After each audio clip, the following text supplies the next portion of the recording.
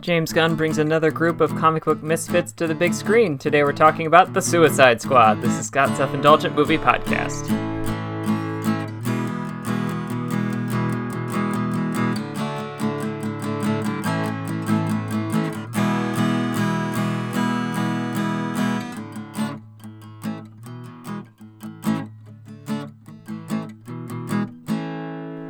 Hello, movie friends. Welcome to Scott's Self-Indulgent Movie Podcast, and I am Scott, and today I'm talking about The Suicide Squad, which is the sequel to the 2016 Suicide Squad film, and it is different in almost every way, minus a few overlapping actors and the general premise, but in terms of tone and approach and everything else, it's very different, and I'm a giant fan of it. So I personally watched it on HBO Max, but if you're able to see it in theaters, I highly recommend it. And yeah, without further ado, let's get started. James Gunn's recent career can be described as when a door closes, a window opens. In Gunn's case, his temporary firing from Disney as the writer and director of the Guardians of the Galaxy films gave Gunn and Warner Brothers a window to do the same job with their own crew of misfits, the Suicide Squad. It's one of the easiest transitions you can imagine on paper. Gunn had already demonstrated his ability to make fun movies with disparate characters, and now he has the freedom of an R rating and creative control over a franchise with a ton of potential. Sign me up. Anything to get the taste of the original out of my mouth forever. And sure enough, Gunn's offbeat approach has produced another excellent comic book film. In the latest mission for Task Force X, also known as the Suicide Squad, Amanda Waller has sent her convicted villains to the island nation of Corto Maltese to find and destroy Project Starfish. But will the team survive the mission, and each other, long enough to save the day? Suicide Squad was a mess of a movie for a lot of reasons, including everything from the script, the editing, and beyond. Which made it all the more frustrating that the cast seemed near perfect, with a sardonic Will Smith, a perfectly cast Margot Robbie, and okay, Jared Leto's Joker is involved, so scrap what I just said. Which is why I'm happy to report that The Suicide Squad is another slam dunk from James Gunn and a great adaptation of the property. I think a lot of people will highlight the R rating as if that's the main difference in quality, but that doesn't inherently make a movie like this better, even if it's a bunch of bad guys on a Black Ops mission who could end up dead at any minute. You need to use the R rating's freedom to enhance and establish your tone, and Gunn uses this perfectly. The R-rated elements in this movie are, in essence, used for jokes or intensity. If we're escalating a gag, bring in the blood and the cursing. If Amanda Waller is going off the rails, let her drop a slew of profanity. It doesn't hurt that the R rating is a great mix with the property as well. While I think R-rated comic book movies are oversold, some properties work better within that framework, see Blade and Deadpool. And a crew of literal psychopaths and murderers fits the bill nicely. In the last film, it felt like the monsters were all orc-like, so crunchy bits flying off of them could sub as blood. But here we've got humans we're shooting and slicing too, so time to get bloody.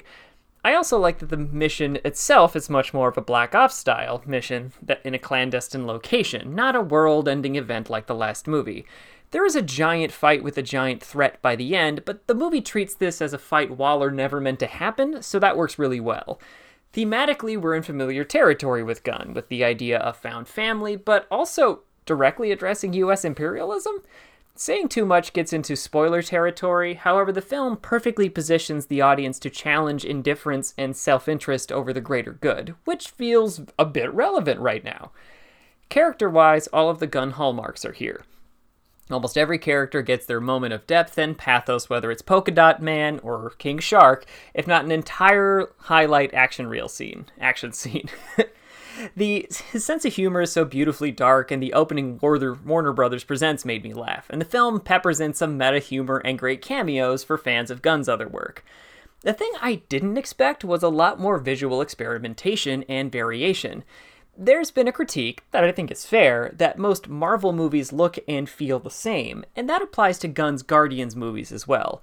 But here, there's a ton of cool ideas that I really liked, like a flashback being projected on a bus window, a bunch of little time jumps between characters and teams, and a standout favorite being half a fight scene viewed from a reflection of a helmet. I'm really hoping he brings the same energy to Guardians number 3. Every cast member also fits their part like a glove. While Idris Elba's Bloodsport might seem like a Deadshot clone on paper, his design with some awesome expanding weapons and his demeanor are very different. Also, I would have trouble imagining Will Smith getting into a cussing match with his daughter, and Margot Robbie continues to show why she's a perfect fit for Harley Quinn, and even gets some reasonable footwear and action highlights this time. Most importantly, the movie only references the Joker instead of making him a pivotal yet not pivotal character. But my unexpected favorites were John Cena as Peacemaker and Daniela Melchior as Ratcatcher 2. Cena has frequently demonstrated great comedic timing, but this might be the best merger of his physicality and charisma to date. He nails every joke and pulls out the seriousness when needed. And because every movie like this needs a comparative innocent, Daniela Melchior as Ratcatcher number 2 fits the bill. I like her performance because she's such a calm and bright spirit compared to everybody else who is so cynical and naturally combative. Also, her main rat Sebastian is adorable. On the action end, we did that right too, with a slow but steady build from stealth kills to shootouts and a blowout scene with a ton of collateral damage in the finale. The only critiques I have more to do with the expansive cast versus anything else. For instance, you could argue that a few of the characters' payoffs aren't earned or they're forced, but they're built up as they can be in a movie with 6 lead characters that gets in at just over 2 hours. Not going to complain about trying to give everybody an arc either. The verdict is, it's a ton of fun. Imbued with a sense of fun and full of imagination, The Suicide Squad is a fantastic time at the movies. 8 out of 10. This has been Scott's Self-Indulgent Movie Podcast. Thank you so much for listening. Don't forget to like, share, and subscribe wherever you get your podcasts. And don't forget to join our Facebook group, Scott's Self-Indulgent Movie World. Thank you so much for listening. Catch you next time, everybody. Stay safe.